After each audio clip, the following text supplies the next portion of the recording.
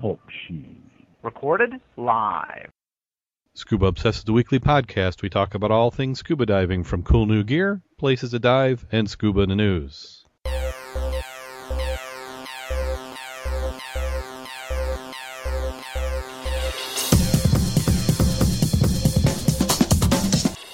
Scuba Obsessed episode 97 was recorded live January 5th, 2012.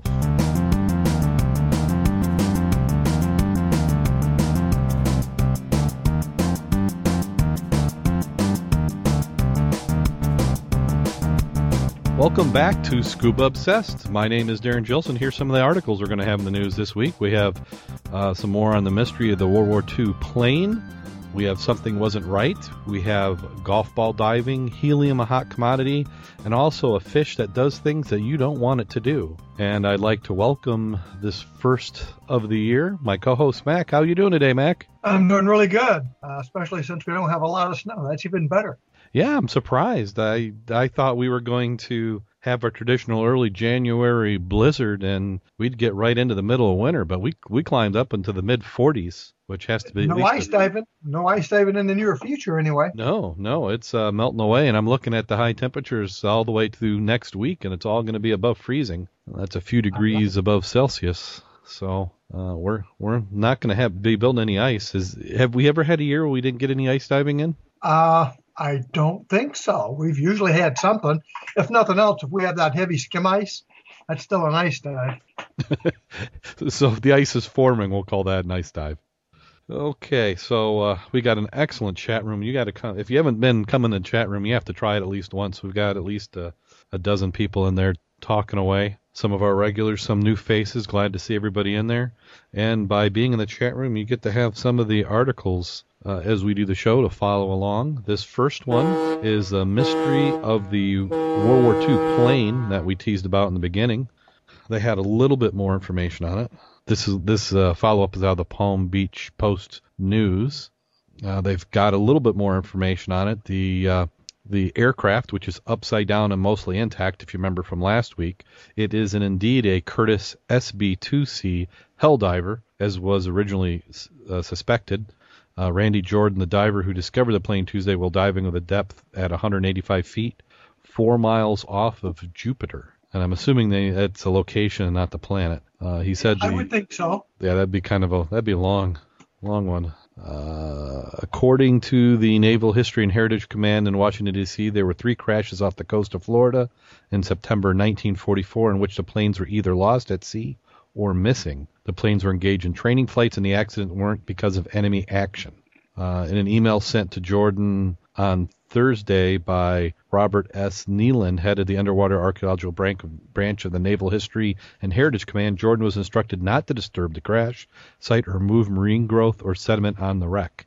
Any disturbance to a sunken Navy ship or aircraft wreck requires a permit under the Sunken Military Craft Act of 2004, Neeland wrote. You know, isn't that kind of funny that they can't say congratulations for finding the wreck? It's just don't touch it. Yep, I also sent you a link to the Military Craft Act of 2004, just for reference.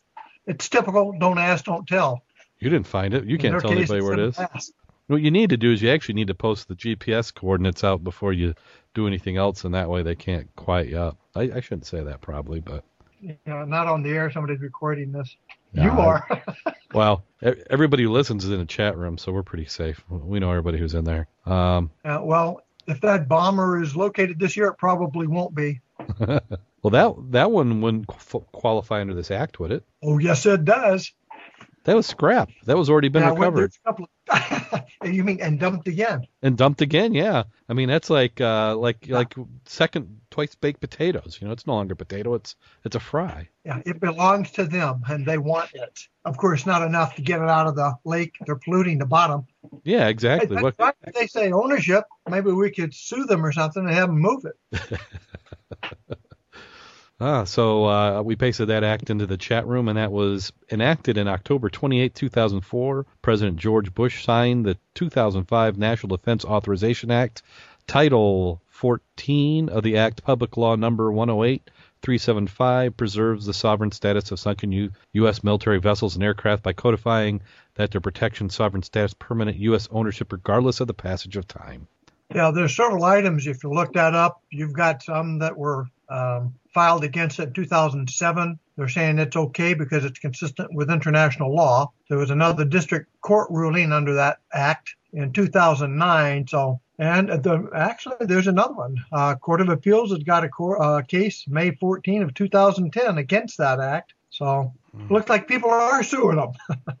I'll take them to task. Well, what the real part of this is, our military lost something and we don't want somebody else to lay claim to it act. Like we had something where it shouldn't have officially been and somebody else found it, so we want to have some sort of claim back to grab it.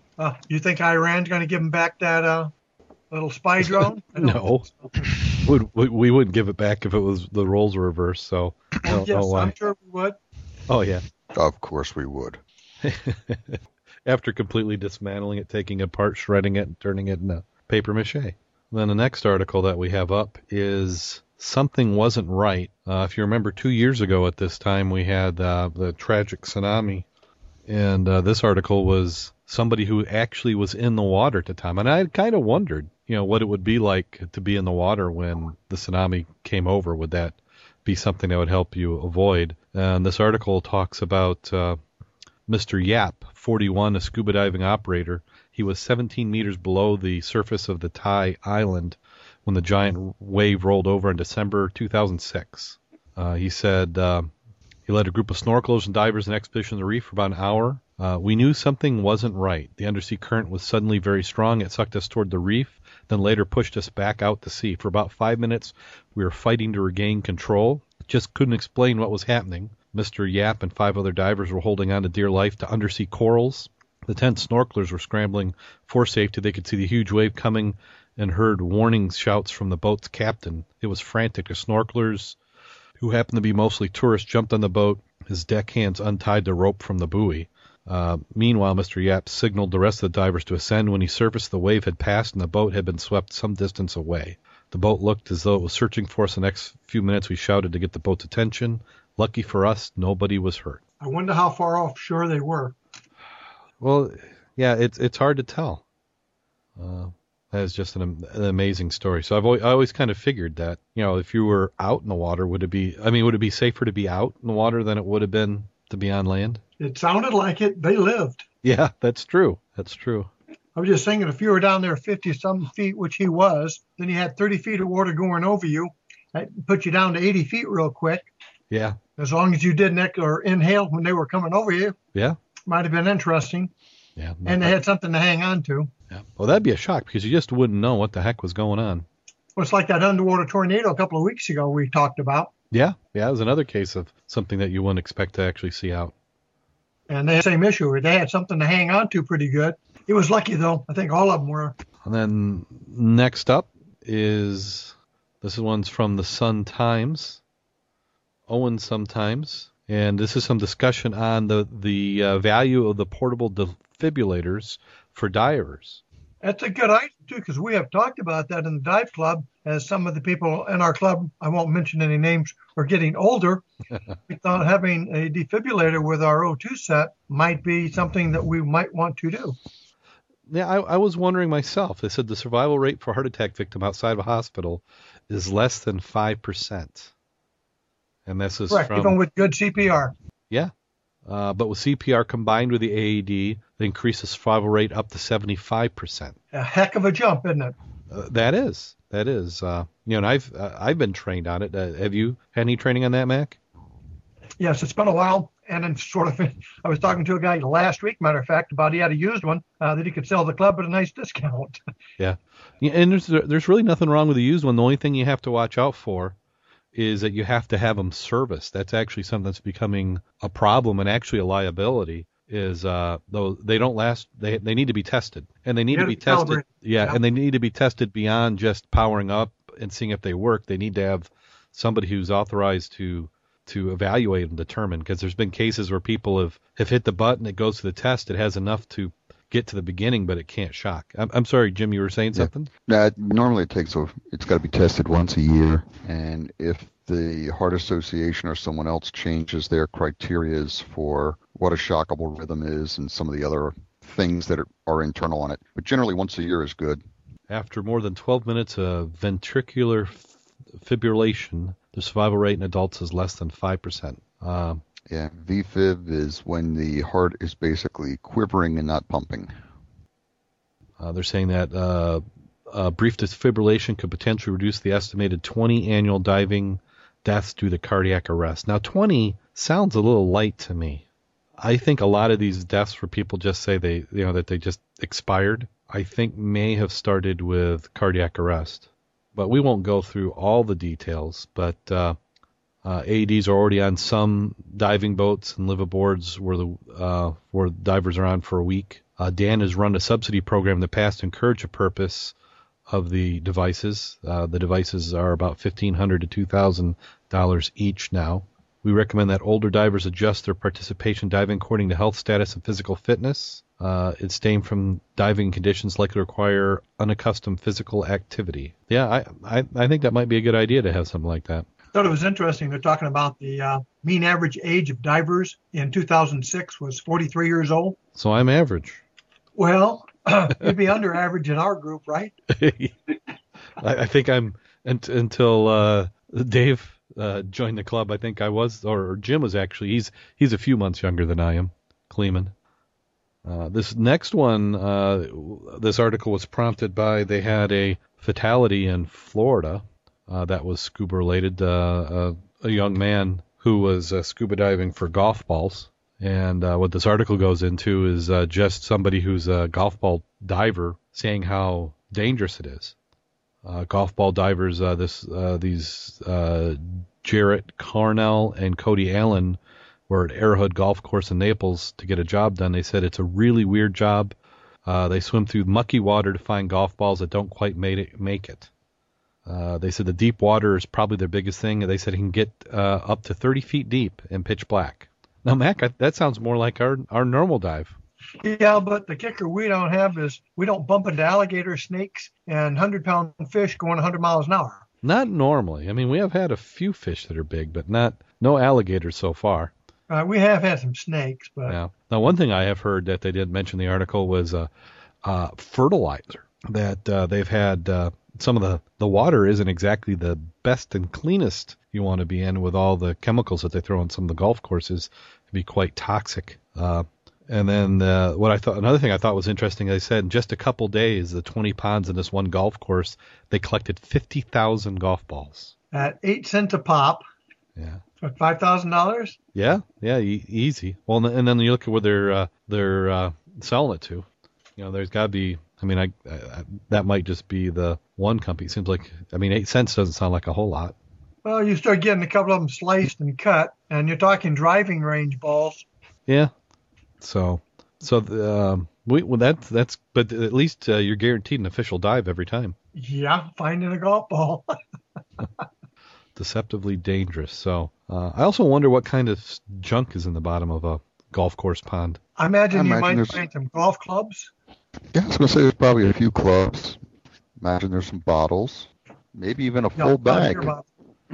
Yeah, but probably everything's circa 1985. Might be a golf cart out there once in a while. Could be. Okay, next one up is helium. And it seems like every 2 years this one comes up, and you get a lot of press for it, and then it kind of goes away.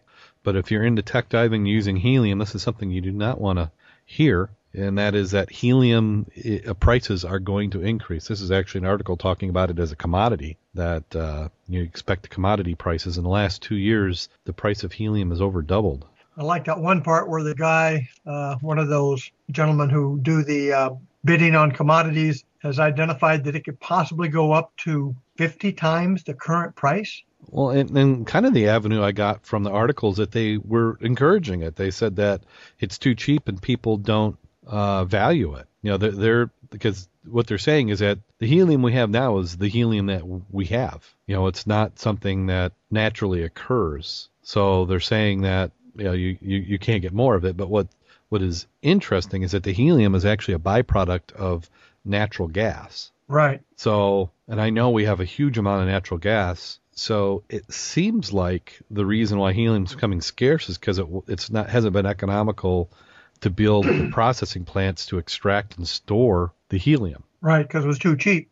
But Right. if they're talking that a helium balloon should cost you $100 to fill, that should give you an idea of how much that's going to suddenly be. Yeah. Well, part of it is helium has always been considered what do they call it? It's a national importance for military and just to have a domestic supply of it. So they were storing the helium in emptied natural gas fields. Yep. But yeah, it's just too cheap for them at this point to do the processing plant. So as it goes up, it will continue. And then the other thing, if we run out of helium from natural sources, they're saying in the article that a little nuclear fusion creates the byproduct of helium. So we'll just have to build ourselves one. I don't think the club can afford to put together a fusion reactor for making trimix, but Bob could. Well, if you could get up the startup costs, I think we could get our money back. yeah, That startup part is a little hard. yeah. Jim was saying that Bob could put one together for us, and I don't doubt that for a second. And then this next article is the one that makes me wince. Yeah. And at first I thought it was a joke. I'm still not convinced it's not a joke, but I don't want to find out, at least the hard way. In this photo, these teeth, I mean, looks like a pair of old dentures. Yeah. That looks pretty serious bite there. It is the Paco fish, also known as the ball cutter in Papua New Guinea, where locals reported 2 deaths due to the impossibly scary fish testicle bite. It is improbable as it sounds, the fish goes down on the balls of fishermen and swimmers when they're in the water, and it's believed the fish think it's a delicacy. Yeah. The difference between the Paco fish and piranhas, other than the teeth sharpness, is that the Pacos don't have the underbite that a piranha does, which gives their set of pearly whites much more human-like appearance. Just looking at the thing, the teeth look like, yeah. Did you see that one, the little part that he quoted? Just look at the thing, its teeth of an enraged Lorena bobbit in fish form. Yes. Oh, by the way, they grew up to 60 pounds. 60 pounds. So right now there are cars listening to this swerving off the road as they think of the possibilities. Now, I mean, 2 deaths. I mean, that's a lot. I don't know. I wonder if wearing your wetsuit, though, gives you some protection because it doesn't recognize them or something. I would hope so. Well, is that something they target, or is it just, Well, if you're swimming au naturel, I could see sort of the visual the fish might see, but if it's encapsulated in my wetsuit or that shark suit, sounds like what I want to be wearing. It sounds like in the part of the article, it seemed like they were talking about, right through their shorts. So, but I'm hoping maybe we need to have a cup for diving that we need to wear. It needs to be part of the gear. Yeah, stainless steel. Stainless steel. Yeah, we got a comment from the chat room that if we stick to cold water diving, you don't have to worry about it too much. The shrinkage will help you. Shrinkage factor will factor in, yeah. Is that another way of saying some people have more to worry about than others? Yeah, I think that can also apply. Yeah. So, if in the Great Lakes, which I'm begging, please, this is not an invasive species that we want yet. But if we do get it, maybe this next what they talk about in this next article will help us. This is that they are putting an underwater cannon to protect Lake Michigan. Scientists want to know if the underwater cannon is going to be able to protect the Great Lakes fish from greedy predators. And the one they're talking about is the one that we see on wrecks all the time, the round goby, which is an exotic species that hangs around. And also, as much as the zebra mussels help the visibility, those gobies sure stir up the bottom. And in fact, that's what we'll blame on when we're on Mack's wreck and the visibility gets down. It's those darn gobies. That's right. I'm chasing gobies.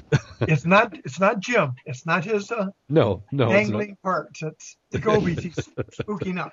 Leave my dangling parts out of this again. We're gonna have to edit that out. the dangling parts. Well, that's what the other fish goes after, actually. Yeah.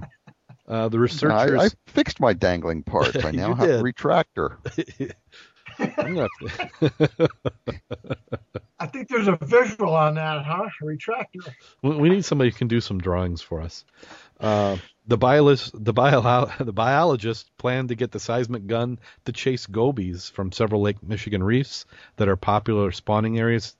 The experiment is to begin next fall. How long does it take to get a gun and put it on a reef? Why doesn't fall seem a little late for that? Won't they be spawning in the spring? I was also curious to see what kind of what are they after? Is it the audible part of the gun part, or is it a pressure wave? I don't know what they're going to get from that. It didn't really say. Yeah. What it says is researchers are hoping the gobies that are shell shocked from the cannon will stay away long enough for native fish eggs to hatch and escape. But why is that? I mean, do they have to wait for the native species to lay the eggs, and then the moment they lay the eggs, the cannon goes off? It's going to have to be one of those bird chaser cannons that drips a chemical in and all of a sudden goes boom every 2 minutes. Yeah. Boy, that's going to be annoying as hell. Well, then imagine underwater. What's it going to sound like? Yeah, good question. Why would the gobies be affected but not the native fish? The native fish or the divers? We're going to be hearing that kaboom going on. Well, there's another way they could do it, and they do it at Cook Plant. That's they have an underwater audible system that keeps the fish away from their intake tunnels to minimize the entrapment. And it has got a certain frequency that alewives do not appreciate. Therefore, it makes them stay away from the intake tunnels. Oh, so they can target it at specific species of fish? Right. They've got a series of approximately, I got to remember because I wrote the thing on it, 12 underwater transducers that put out a certain frequency at a certain rate. And it does actually make a nice sound barrier from the aspect that it deters the alewives, for example, from vast quantities grouping around the intakes. Well, like they're saying in the chat room, somebody got a bucket of money to go ahead and do that. So if they can do it without, and get the results, then, let's give it a shot. But this next one is from the Vancouver Sun, as soon as the article comes up. And this is in regards to Bali's successful coral restoration project is being replicated worldwide. This is cyanide fishing and warmer water temperatures have impacted the coral in Bali. A German scientist pioneering work on organic architecture design project that is now being replicated and being used in 20 countries. It is being in the Permatuan? I can't even pronounce that again. Where the project was launched in 2000. Metal frame known as the crab is covered with huge corals where they hope fish will make their home. It's amazing, isn't it? He says the 60-year-old German-born Australian first dived in the bay back in 1992 to see the beautiful reefs. But by the end of the 90s, the reefs were pretty much gone. As devastated, basically the corals were dead. It was gravel and sand. So with his structure, coral can grow 6 times faster, and we're able to grow back reefs in a few years. The interesting part about that is how they hook it to a power supply to give it a small current, and that makes a buildup of the limestone, which helps that spontaneous building aspect. That's why it can do so much in short a period of time. Oh, we actually covered this a little over a year ago. We had an article on this one. I didn't get it that it was the same project. They really don't give the references like the one we covered it before. But yeah, that was like a metal grid structure. This one they're trying to make it look more like design or architecture. But what they were doing, if that fills in, you're going to have a lot more spaces for the animals to go through and hide and populate. Yeah, because what they were pitching it before was to hotels that were along where reefs should be. And they're using it because what they were doing is they're trying to get them, instead of throwing sand and the sand gets washed out, they were trying to get it to build up the reefs. And then part of it was they were also, another element to that, which they're not covering in this article, was how to get the power out there. They're trying to get it out to deeper and deeper reefs, or at least farther from shore. So they're working on structures that would actually, solar cells and things that would be able to power it to get the coral to grow. I just, looking at that article, I do not understand why somebody didn't think that cyanide fishing was not a good thing to do. I remember when I was doing aquariums in the early 80s, that was it didn't last. I don't know how long it lasted, but it to me it didn't seem like it lasted that long, because everybody kind of got wise to what was going on, because it was some of the locals who were basically living in poverty, and they were just trying to catch as many fish as quick as they could, and the cyanide would like stun the fish, but it also kills them too.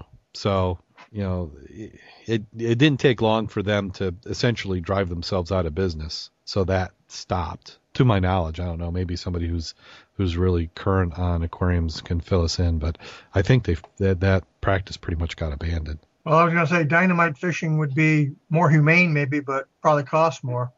Yeah. But you're right. I did look up that little item that talked about spraying sodium cyanide mixture into the habitat, and it stuns the fish. But they didn't anticipate what it did to the coral and coral reefs. Yeah. Well, I mean, maybe, I don't know, just the word cyanide brings an image to mind that, it can't be good. It was practiced mainly in saltwater fishing regions of Southeast Asia. And that was in the 1950s. Yeah, in the chat room they're agreeing. They're saying that that's one of the fishing they used to do in Philippines. Paralyze the fish, kills the coral. Yep. It had a note, though, that they were still finding that being used in 1996. Wow. Well, if you don't care and you're just trying to get a quick buck, I'm really not surprised. So on this next one, they always said the one thing they don't make any more of is land, but every once in a while it still does happen. An island was born. In the Red Sea, an underwater volcanic eruption created a new landmass. Some fishermen witnessed spewing lava fountains reaching 90 feet tall on December 19th near a group of islands known as the Zubair Group off the west coast of Yemen. NASA has been able to confirm that there is indeed what appears to be a landmass running in a roughly northwestern southeastern line. The Zubair Islands poke out of the sea surface, rising from a shield volcano. It is not yet clear how big the landmass is. Let's see, the NASA was using an Earth observing satellite, capturing high resolution display. The images, which were taken on the 23rd and 24th, the 23rd of December, and they're comparing it to October 24, 2007. It shows that the island, where it had previously been unbroken water surface with thick plumes rising from the island. So, well, I wonder how long you'd have to occupy it before you could claim it as your island. I don't know how long that is. And then they also talk about an underwater eruption that created a new Canary Island in November. And I didn't hear about this one either.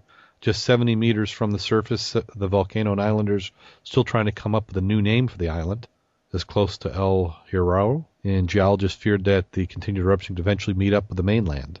Ah. Did you take a look at the picture of, not the satellite, but the one that had the geographical areas? It's like how close it is to Yemen. Yeah. And the straits. That's quite interesting.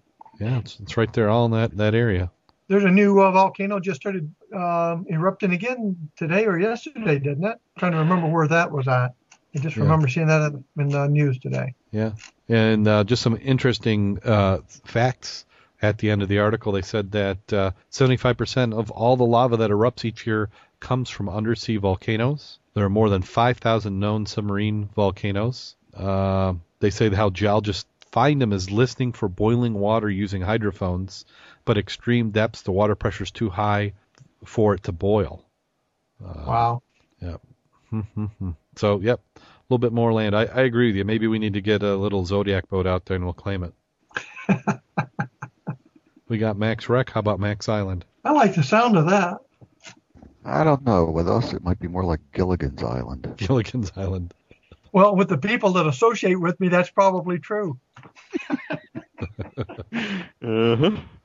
We got to work on getting some new gingers, though. Or even Marianne wasn't too bad. Okay. Portsmouth out of the UK. This one is, as we're talking about new landmass, they're talking about the Royal Navy, their flagship, the Ark Royal, HMS Ark Royal. They're talking about turning it into a artificial reef. The Ministry of Defense has said that there's no decision been made about the fate of the Ark Royal, which was controversially decommissioned 3 years early as part of a government 2010 defense cut. One of the previous commanders of the vessel said that he would prefer to see it sunk as an artificial reef than sent to the breaker's yard. Absolutely. And I happen to agree. But what I thought is at the very end of the article, I think sinking the old flagship in UK waters could be seen as somewhat symbolic of the cuts the government has made to the Royal Navy. I don't think that's a good reason not to sink it. Well, it doesn't look like they get that much for it, and they might get more if they sank it in a place that they can actually have people dive in it for money. Yeah. The Turkish-based film firm, the Royal Ark was up to sale on the Ministry of Defense auction website last year. It came just a few months after the Invincible was sold to the Turkish-based scrap firm for £2 million. They said the Royal Ark has attracted interest from potential floating tourist attraction in Gibraltar, a heliport in London, a nightclub, and school in China. Now, is it a nightclub and a school in China at the same time? A school for what? We're not going to get into that part, though, right? Yeah, what are they doing the school in? Or as a casino in Hong Kong? But as of late, charity Wreck the World could see the 2010-meter ship turn an artificial reef off the south coast of Devon. The bid received £6.5 million backing from the scrap metal firm G.H. Newsbury and Son and defense engineering firm A&P Falmouth. That actually seems to be a good amount of money, doesn't it? I mean, if the last one, the sister ship, only got £2 million, seems like $6.5 million would be a pretty good deal. Well, it should get a bit bigger. Now, they're saying that they could sink it in just a few months. Well, it sounds a little aggressive, doesn't it? Well, I think before they can cut her up, they already have had to remove the asbestos and stuff. I would think if you were going to scrap it, you would leave that stuff in there. I mean, I know like in the U.S. ships, they take off anything that might be considered sensitive. Yeah. So they cut, anything proprietary or important. But, yeah, hopefully I would love to see another shipwreck. I was looking at an article that talked about the HMS Ark Royal put up for sale on military eBay. I got a shot at it. They said we got a shot at it? Well, no, I'm just saying it said on military eBay. I didn't know there was one. I was looking at another picture of it. Huh. There are also 3 Type 42 destroyers, if you're interested in those, also on the list. I'm interested. I just don't think we could fit him through the locks. True. I was looking. They actually had a nice Russian submarine that was for sale for $500,000. And that's a late 70s model. Oh, I thought it was that one that was burning this last week. No, that's a different one. That's a nuke boat. How would you like to be the guys they left on to secure it? Well, I hear it was in dry dock, but I don't know what that means there. Well, it was literally up on blocks in dry dock and had a structure around it. And I think what happened is that it's a rubber-coated hull they're using, and the rubber caught on fire. So they actually flooded the dry dock to try and get it out, but it didn't put it out. I guess it just kept burning. So, it's kept probably like an old tire. Once you get it going, it had to burn its way out. So. Yeah. And next up is Civil War era wreck off Egmont Key to become a preserve. A Civil War ship participated in one of the nation's most famous battles before sinking in the mouth of Tampa Bay to become Florida's 12th underwater archaeological preserve. The wreck of the USS Narcosis tugboat off Egmont Key just north of Island provides not only fascinating underwater preserve to explore, but also unique adventurous into our nation's history. And this is according to Florida Secretary of State Kurt Browning. Only 15 feet deep out there. Emerged in recent years about 15 feet below the surface, according to state report. So it just means that the sand must have moved, and now you can see it. Yeah, it just said once almost buried in the sand. Normally would be considered junk. Yeah. So Down at the bottom, they said in 2006, the archaeological expedition reported all the steam machinery, propeller shaft, pillow blocks, boilers, or boiler pieces, and portion of the hull were exposed. Sounds like a rubble-wreck. Yeah, it does sound like a rubble-wreck. Just a bunch of parts that are there in the bottom. They were saying they were shying away from taking customers to the site without an archaeologist or trained maritime scholar. But they would have one for each boat they took out? Well, they were saying they were not taking people out because they don't have these people to make sure you don't do any damage to something that's on the bottom of the freaking ocean for 100 years. Yeah. If we took people there on a regular basis without any sort of restriction, there'd be a very good possibility that with dropping anchors or people trying to recover artifacts, it's really take away from the wreck itself, which we knew nothing about. I added that we knew nothing about, but yeah, I get your point. That's, I don't know. Oh, well, yeah, we probably don't need to get in that discussion tonight. we can do a full episode just on that. Yeah, we need beer and around the bar tables or the round group tables if we're going to talk about that kind of stuff. Yeah, maybe we'll cover that one after on the after show. You got beer? I've got beer. A little bit of excitement there. Okay, so where were we? We were on the last topic, just about getting ready to talk about New Jersey, or not New Jersey, but the railroad tracks in Florida. Railroad tracks in Florida. Which one did I'm not seeing that in my notes, but I know the one. So we'll go ahead and go from there. That's where they had the old railroad tracks. They're celebrating the 100th anniversary, and they're inviting divers to go and dive on the railroad tracks that they pushed in. And I didn't realize it was recent that they pushed those tracks in. Just kind of pushed them off the side. Was it 1982? Well, it says 1912 is when they connected the Keys and mainland Florida. Yep. So that's where they're celebrating their 100th anniversary. But as far as when they were doing the construction on the new highway, I think it was 1982 when they pushed those in. And they said it's a challenging dive. The currents are quite strong, and it's fairly deep at over 100 feet. Yeah, they said the Marathon Reef site was created in July 1982, soon after the new 7-mile bridge opened.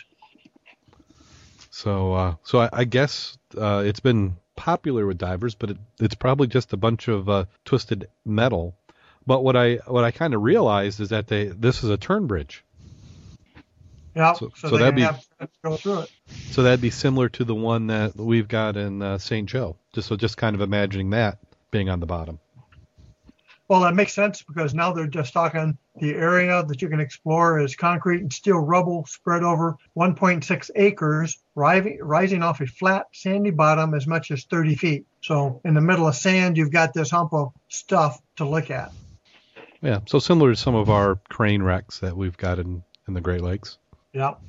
So if you happen to be down there, they're inviting people to go diving, 100th year anniversary.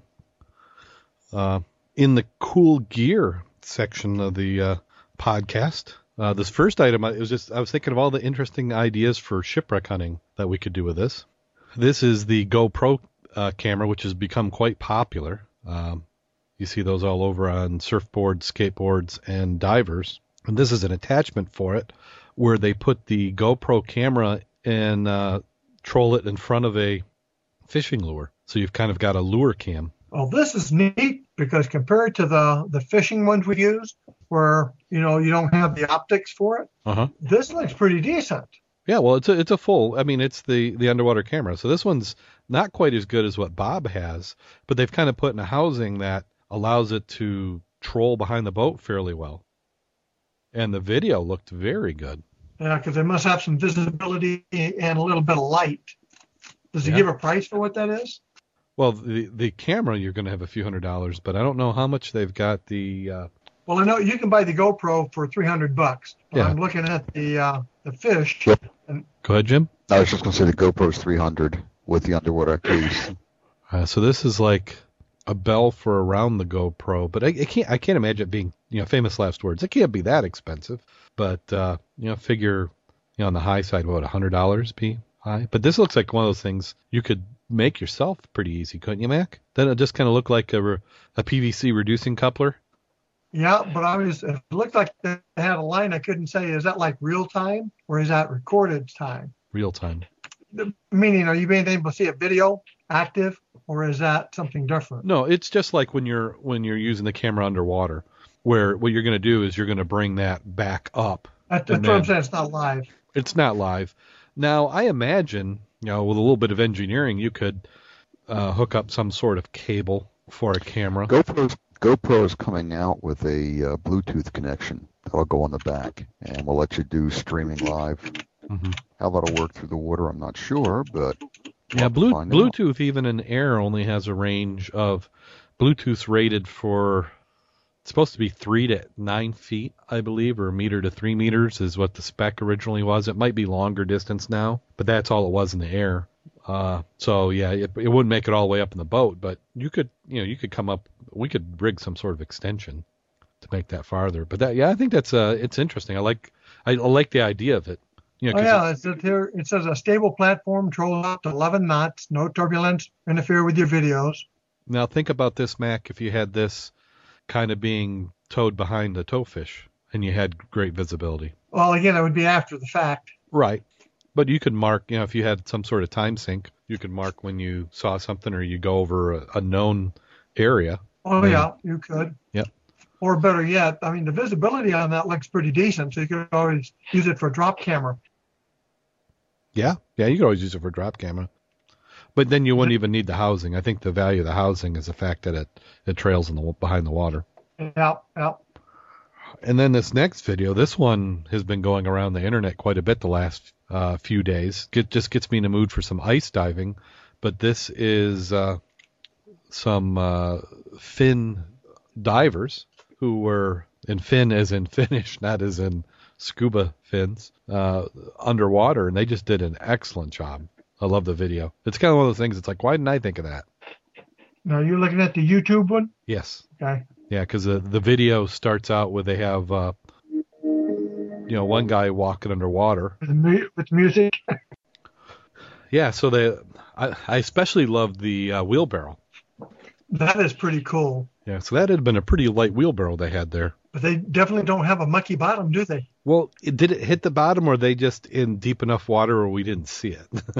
Well, I mean, the wheelbarrow's in the water. It's got to be sitting on the bottom. I mean, it didn't kick up the plumes or anything, even when he's walking. That was awesome video, though. Yep. Yeah, very cool. Very cool. And then I liked the part where they were playing with the guy on the surface. Yeah. I liked your blog post, too. Whose blog post? Oh, the one on precision diving. This is yes.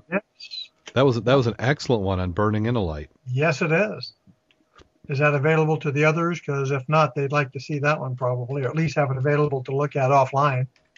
Yeah, I didn't get back into the chat room, so here I'm going to go paste it into the chat room here so everybody else can follow along. Come on, chat room. They're probably waiting in breathless anticipation for the scuba jump.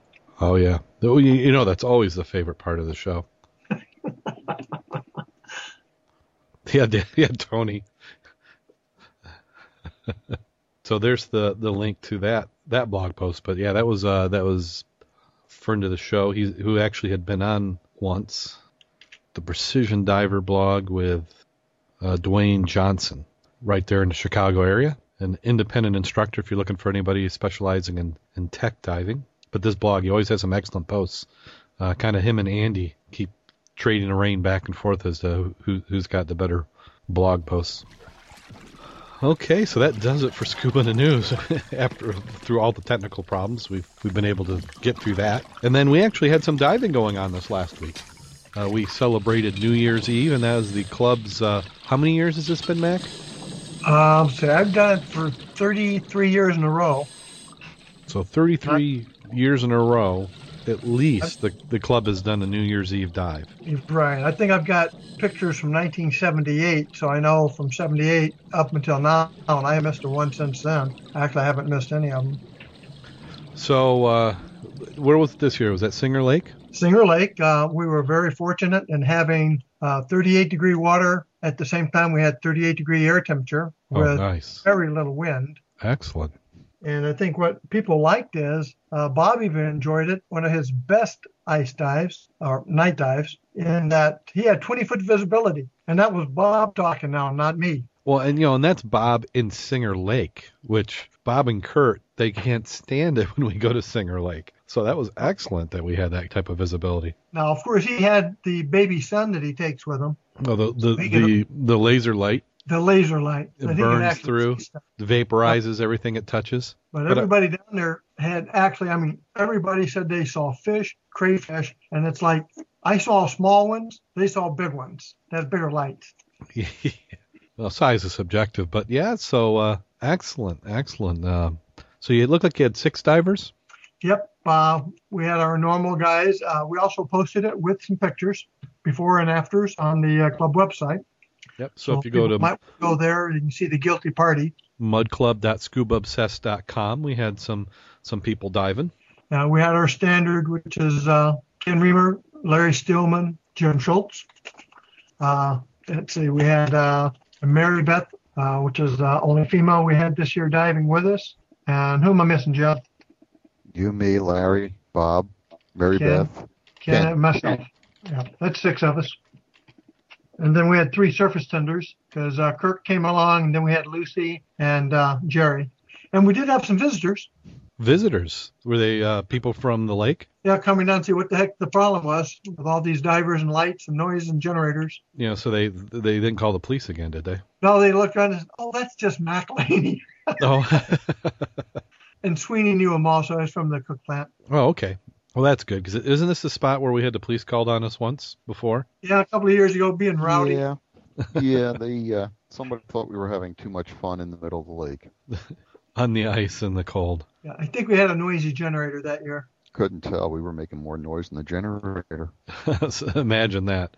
But the fish is amazing, because I've been in Singer Lake, and there's been a couple times I'll see, like you said, a crayfish or an occasional fish, but it sounds like everything was coming out for you guys on New Year's Eve. It was great. I mean, I dove with Mary Beth the week before to get her used to the area, and then I finished diving with Rob, and he'd actually found a very large catfish inside one of those hollowed out logs on the bottom. So even last week we had pretty good viz. He estimated it 5 to 6 feet. I would have said 10, but he had a nice light also. Yeah. So excellent. Nice to have a good dive in there. Right. Just ready for other people to go out. Yeah. I'm ready when they are. So that is Singer Lake. So yes. Now we did have a little bit of rain again earlier this week. Now I missed New Year's Eve. You know, I was getting the vibe that it really wasn't okay for me to go diving. So and actually Jim Kleeman and family came over and we had a family night of it. We were planning on going out the next day. We had actually had plans to go out to the pier on New Year's Day and do some diving, but it woke up and there was almost no wind. Then they got a little wind. And within an hour we had gales. So I just imagined everything was crashing out over the pier. Yep, I saw the post and I said, that's correct. And the river was too high, too mucky. And I knew we were pretty much wanting to do the pier, so. Yeah, well, we had planned on the pier, and then we thought, if things weren't great, we'd do the basin. But with the way the wind was going, I think anything other than... We almost talked about going to Lake 16, but that was such a haul. And then we were starting to get a storm. We were supposed to have a really bad snowstorm. We did get, I think by Tuesday, didn't we have about 10 to 12 inches? Some people did. We fortunately got missed. We only had an inch or so, covered up the grass anyway. Oh yeah, I think we had at least 6 to 10 in where I'm at. Now maybe some of that could have been drifting, but oh well. So that did it for last week's dives. Now we did get a little rain this week. So is there any talk of diving this weekend? I'm available if somebody else is ready to go. I did get the trailer done. I actually got my tags for it, so I can haul it myself. I promised the wife I wouldn't dive in the cold water without 2 people or somebody around anyway. Congratulations. Yeah, nice job on the trailer. Now, are you taking pictures all the way so you can do a post? Actually, I do, but maybe for the club members who are interested, a labor of love. So he's got a nice little trailer for hauling the ice shanty and some gear. Yep. And then also Saturday is the Underwater Preserve meeting for the Southwest Michigan, and also at the same time on the other side of the state is the Michigan Preserve meeting. I will be going up to Holland for the Underwater Preserve meeting. Okay. There's also the free beer night down there on Friday down at Sass's. They're having a Sharkorama. So if you're in the west part of Michigan, was that Friday night they're doing the beer night? Yes, I believe it was Friday night. Yeah, so it's Sass Diving. You look up Sass Diving on Google. That will get you to their website. Yeah, and then like the chat room's going live with free beer. That's what you got. That's what we got to do to get everybody really excited. I think their last big event like that was a pub crawl, which was unusual for a dive group. But it was too cold to go diving. They said, let's make a pub crawl, and they did. Is it possible to be too cold to go diving? For some people who said they can't do it because they only have wetsuits, I'm not sure who those people are, though. Wetsuits? I thought wetsuits were for ice diving. I think somebody's lying to us. Works for me. So, yeah, so we got that to look forward to as well. Hopefully we get some ice. I want to get at least one ice dive in, but I wouldn't mind it being 1 or 2 ice dives, and then we're back to spring. It almost feels like spring. I mean, today when I was driving around, it just had that spring feel, 40-some degrees. Yep. Well, the next project, of course, is getting the fish completed. We're probably 95%. Larry's redoing the rail. When the rail gets done, then I'll finish the fish. Mm-hmm. So that'll be nice. Then I can kick into looking for enhancement to our electronics that we have. Excellent. And look at Mr. Dr. Depth. Yeah. Because it'll be time to get out there in the water, guys, in another month or so. It won't take long at all. No. Well, we do have some reviews that we'll like to go ahead and cover. We had one on TalkShoe. Yeah, not only do we love the 5-star reviews on TalkShoe, you can also do 5-star on TalkShoe on iTunes, but you can also do 5-star reviews on TalkShoe. We have one that says, I had no idea, and this is from John P., who happens to be in our chat room actually right now, so we'll embarrass him. And it says, Darrin is able to find new diving news every week. I had no idea as a novice to diving there was so much out there. Thanks for bringing in such fun and informational podcasts. Great insight from all the co-hosts. Keep up the great work. Well, thank you so much, John. We appreciate those. And hopefully people, when they see those, they want to come and listen to the podcast, but if not, oh well. And then we also had some comments on Facebook. One of them was from somebody who writes for Dan, the Divers Alert magazine. He is a listener to the program. He actually sent me an email with a little bit longer discussion. It says, so there I was driving to work listening to back episodes of Scuba Obsessed when in episode 78, Mack brought up the summer issue of Dan's Divers Alert magazine. He mentioned a couple articles and had several nice things to say about Where Stave article, which is about diving going wrong, where a diver was missing, but later found okay. I wrote that article and dove that dive. Many thanks for your and Mack's positive comments. Very heartwarming to actually hear that my experience and efforts were making a difference to diver safety. Look forward to listening to future episodes on the way home. And that's Oren Noah. And thank you for the comment. We like to get feedback like that. It's good to see that such respected divers are listening to the program. So we're glad that you're entertained. And Dan, I just have to say I'm a big fan of Dan and what they do and all the research and help that they do for divers. And I think if somebody's not a Dan member, they're crazy. You got to get out there and belong to Dan. That's an excellent organization. And the Alert Diver, love that magazine. And then he did have... beat their insurance. Pardon me? I said, and you cannot beat their insurance. No, you cannot. That is an excellent deal, especially if you're diving. I mean, the only time you wouldn't need is if you're not going to do any diving. So if you're scuba obsessed, you're going to get the insurance and you're going to go diving because that's what you do. And I mean, of course, we're not insurance agents and can't give you all the details on it, but I know that some of the things it covers is extractions, I believe. Hyperbaric chamber visits. Also, it helps fund a lot of their 800 number. Talking to Dan again, I'm not so much into the travel and a lot of the little fishies because we don't have them here. But like the December article on cold comfort training and equipment for ice diving, anybody who's going to do any cold water diving, you really want to read that article in Dan because it's excellent. Was that in Dan or was that in diver training? Well, divers training, they had to yes, not Dan, but divers training. So if you haven't got that magazine, most of your local dive shops have that. You really want to start looking and picking up a copy of the training. I like it because it's written on the level of the novice most often, and there's lots of pearls of wisdom in there. That is another excellent magazine. And then there was a PS from Owen's email. So after all his great comments, he said, PS, a few episodes prior, I listened closely to your guest named Eric from the Big Island as the Clues amassed a marine robotics 1 hour north of Kona transport from Seattle. I realized that he was one of those mainland divers who had dove with him on the Pico. That was Eric. We met on Dive Matrix and we dove together when I was on vacation there. He's an awesome diver and a wonderful host. Small world, huh? And it is. Isn't that one of the great things that we've always talked about diving is just the people you get to meet? It's like, it seems like everybody who's a diver is your friend. It is. It's a bond. I mean, you have a commonality there. Yep, you're either going to loan them gear or steal their gear. Yeah, and there are a lot of characters out there, all lovable. Well, mostly. Mostly. So some you love to see coming, and some you love to see going. Yes, hopefully I don't resemble that comment, but yeah, I know where you're coming from. So to remind everybody, we love to have those likes and grab a friend. If you have some friends who are diving and they're not listening to podcasts, let them know about the podcast. We always like to grow the listeners. Tell them about Thursday nights. Convince them to come on to listen. Chat live. You can follow us on Facebook at facebook.com/Scuba Obsessed. We also have the website, www.scubaobsessed.com. You can subscribe on iTunes, most of the other media services. And if you see a podcast listing service that doesn't have them on, let us know. We love feedback with the show at scubaobsessed.com, and that feeds in directly to us.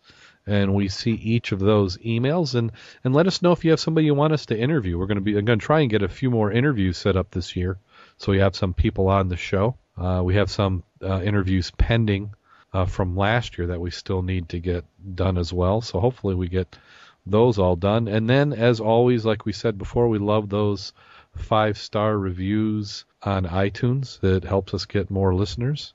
And then also, if you like to advertise, here's the time to pitch to pay some bills. If you like to advertise, want to do some shout-outs, let us know.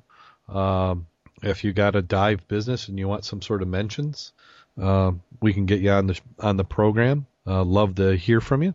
And again, that is the show at scubaobsessed.com. On Twitter, you can follow the Twitter feed for Scuba Obsessed, which is Scuba Obsessed, all one word, on Twitter at Scuba Obsessed. And then I am at Darrin Jillson, DarrinJillson. And you can listen to us there. And then we have links to all the show notes. So each week we'll do show notes on the episode. And then we do have one 5-star review. I don't think we've covered this one, and it says, "Finally an active dive podcast." This is by Jay and Paul. I've been having trouble finding a podcast that deals with scuba. It's still active. Great podcast. Keep it up. Thanks from Florida. So thank you so much on that. So and then we have some dive shows coming up. We're getting right into smack dab in the dive season, aren't we? So yes, we are coming up into show season. So at least for this area. Yeah. So in the Midwest, and I'm sure pretty much all over, at least in North America, everybody's going to have some shows. Let me see. I've got a listing of shows and some of the times. I was going to get. I'll probably do a blog post on this, but we've got Our World Underwater, the Great Lakes Shipwreck Festival, and the Great Lakes Shipwreck Festival is February 25th in Ann Arbor, Michigan. We have Scuba Fest Ohio, which is March 16th through the 18th in Columbus, Ohio. We have Ghost Ships, which, do you happen to know when that one is, Mack? I have that, and I'll be posting it on our site this week. I don't have the date right off. Okay. So we've got that one, and then we also have Our World Underwater, which is usually a few weeks before Ghost Ship. Now, February 25th, that sounds early. I think let's see how fast I can go and do a Google. Everybody just hum and sing a second. But Our World Underwater is going to be... I'm looking at our calendar also. It'll be there. Oh, it's okay. What we've got Our World Underwater is February 17th through the 19th, and that's at the Donald E. Stevens Convention Center in Rosemont, Illinois. Right. The Great Lakes Shipwreck Festival is February the 25th. That's in Ann Arbor. Yep. And Go Ships up in Milwaukee, which is a great one to go to if you're a techie diver. And they also release a lot of new wreck information. That's April 13 and 14. So those are probably the three biggest ones we have in this area. Yep. So, and if you haven't gotten into diving or listened to the show and just coming across it, those are some good shows to kind of get an idea what diving's all about.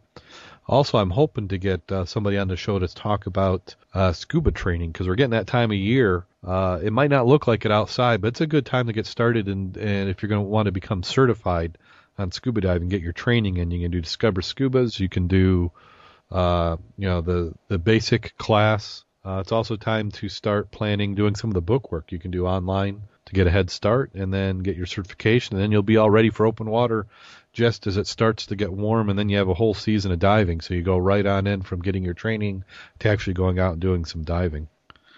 A lot of classes started already. Yeah, I saw that at the dive shops I've been bumping into, that they've had their January classes are already getting going. And then there's in the chat room, they're saying that we've got Scuba Fest in Columbus. I think I had that one. Yeah, that was March 16th through the 18th. Baltimore and D.C. has some scuba shows in February. So, and then they're trying to talk us in. I don't know.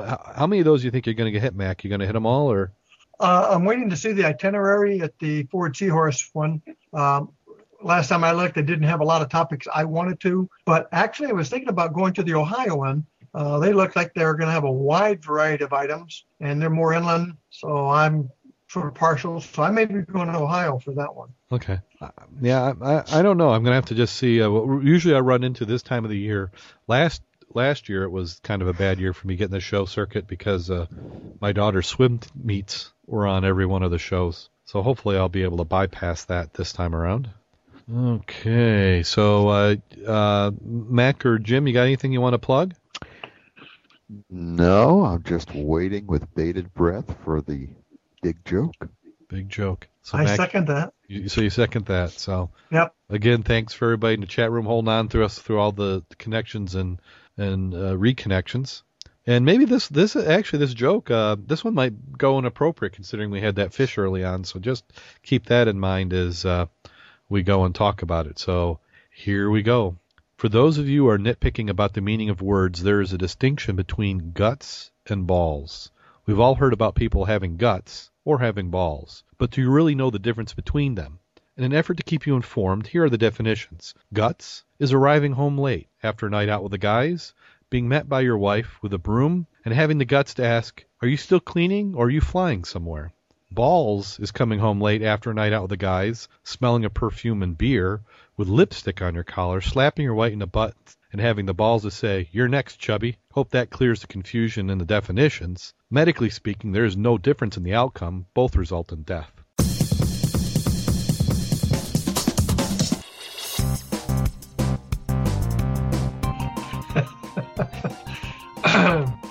Now, is that from experience? No comments. I can't be from experience because I'm still alive. Well, I was just thinking like the fish. Could have been there's an after effect, though. There could be. Uh-oh. The chat room says they have better ball jokes. So before we get into that, I think we better say goodbye for this week. So thank you, everybody. Thanks for Jim and Mac for helping me out. So until next time, everybody go out there and get wet. And stay safe.